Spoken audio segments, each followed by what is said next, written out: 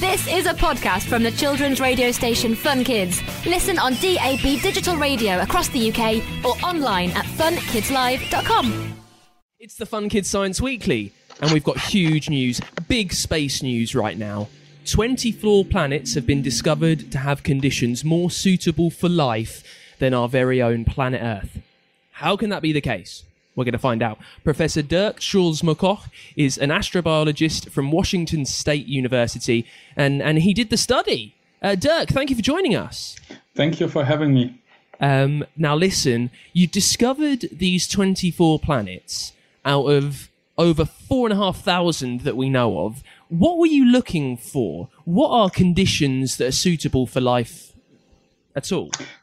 Well, first of all, we found only candidates that may be suitable. So we don't really know for sure whether any of those are in fact more habitable.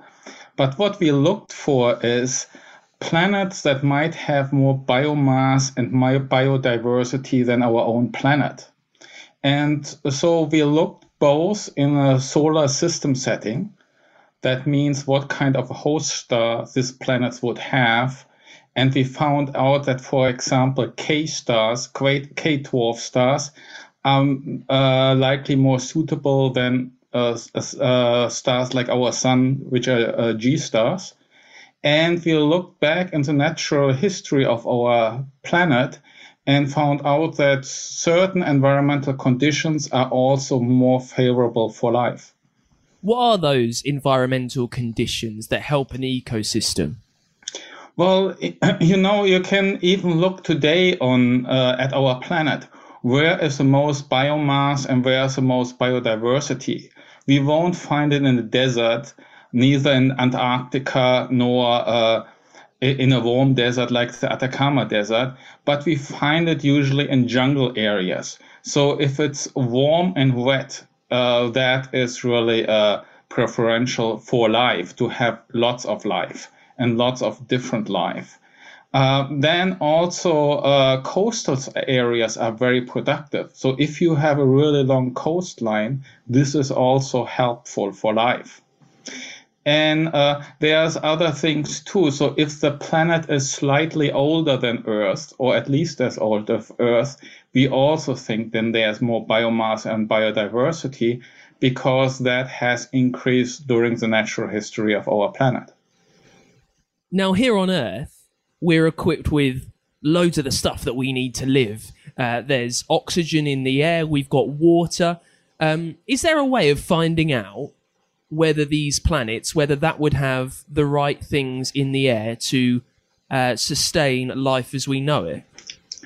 Well, in principle, we can find out, but it still will be a time, still take some time, because it is simply that our screening abilities, looking at exoplanets, are not as sophisticated. We're just starting to can identify certain compounds in the atmosphere, mostly a planet that has carbon dioxide.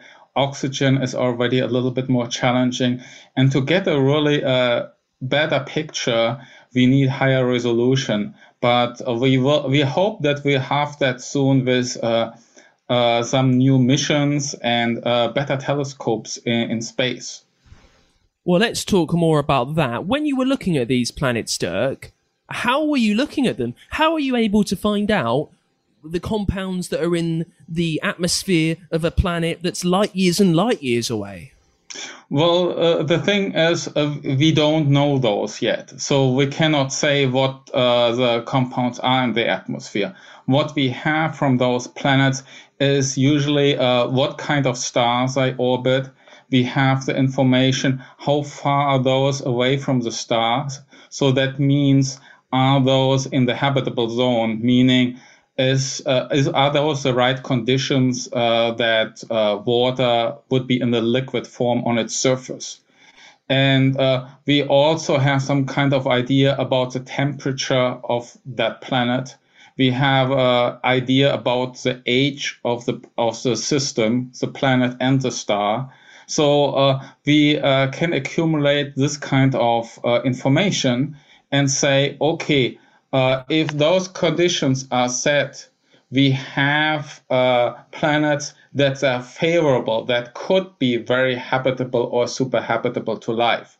But that doesn't mean that they are. If you look at our moon, for example, our moon is a dead rock in space, but it is actually in the same zone as Earth is, in the habitable zone.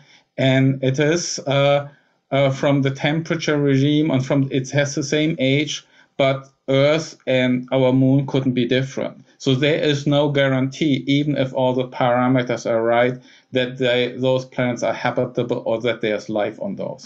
You talk about the moon there, Dirk.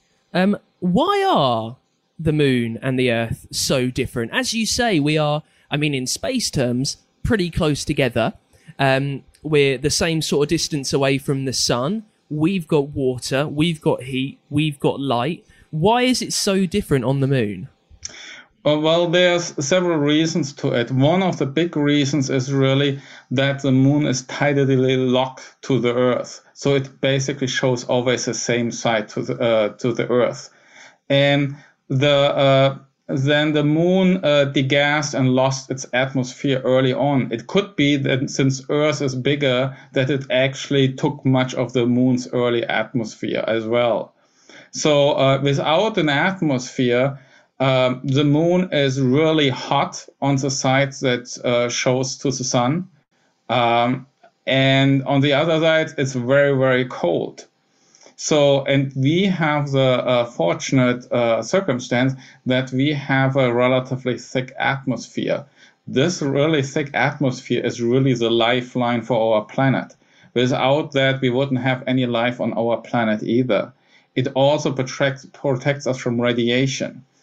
And the other thing that is a big factor is that Earth is liquid inside. It has this kind of outer core that is churning and building up a large magnetic field. And we have the whole planet basically recirculating what is called plate tectonics. We have new crust created and somewhere else subducted. So that really recycles everything. Now, we found these planets that you think they might have an ecosystem which could sustain a form of life. What happens next, Dirk? How do we find out at all whether there might be life on these planets that are so far away? Well, the thing what we have to look is that we actually get a closer look at those planets. And this will happen with new missions like Starshade, where you put space telescopes into space and go with a closer observation. Our point is to select candidates out that might be more likely to contain life. See, we have now right now close to 5,000 exoplanets. So there's no way that we can all of them really analyze and look close to it. So we have to prioritize or select certain targets. And the ones that we selected or that we suggested, that would be good targets for further investigations. But we do need those telescopes to really investigate further. Is the investigation zooming in on the telescopes to see if there's anyone wandering around, or is it a bit smarter than that? Well, the telescopes first have to get into space. There's several missions, Plato, Starshade. I find it very exciting because with Starshade, you actually have one planet has its own pixel size. So actually you can view the planet even if it's only with one pixel, because all telescopes so far can only see the star and the planet together. Of course, with that, it's very difficult to extract the information and to say, okay, what is a star, what is a planet, and how might that combine? If you start with having one pixel only the planet, then this gives you information, much better information. And of course, the next step would be to get several pixels to see, for example, okay, has the planet maybe an ocean on its surface? Does the planet have maybe polar caps like our planet. So we are only at the beginning, really. It's baby steps. Now, you've said many times, Dirk, that your mission is to search for life in the universe. Do you think that you will ever complete that mission? Well, I think for any life outside of the solar system, this will still take decades till we are for certain there. Unless, we are really fortunate and we get in contact with intelligent life through radio signals or something like that. But otherwise, just from exoplanets and looking through the telescopes, I think that will take still decades. So my answer there would be no. However, what I hope is that we, at the same time, we're working very hard to find life on Mars. And I'm working with my colleagues too at life detection instrumentation, for example. We're looking for life at Enceladus, at Europa, at Titan. And so those targets within our solar system are much closer. Sure, at those places, we won't find animal or plant life or something of that complexity what we have on our planet. But, we as astrobiologists would be already very excited to just find microbial life, bacteria that are on an alien planet. And this is something feasible and maybe even likely to find within our own solar system. Now, lastly, Dirk, we see on telly and in movies and in sci-fi books and stuff, and I know that you've written your own sci-fi books, aliens, they tend to look, like a bit weird, a bit like us, but a bit kind of green and slimy most of the time. In your mind, knowing what you know of the universe and your search for life, what do you think life on other planets will take the form of? We distinguish between phenotype and genotype. So geno is the genetics for the space. A phenotype is how the organism is adapted to its environment. So it really depends a lot of the environment. Just think about Earth, what kind of different life forms we have. Compare yourself to a tree or to a slime mold or so. All look very, very different, yet there are genetic similarities. So, if we know the environment on that planet, we can deduce or think about it, what the form could be, how that organism would look like. It depends to what kind of complexity you get at.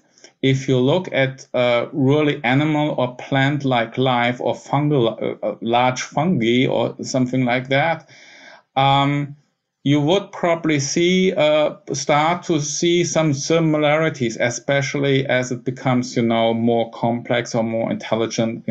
Crows, elephants, apes, dolphins, octopi are all relatively intelligent.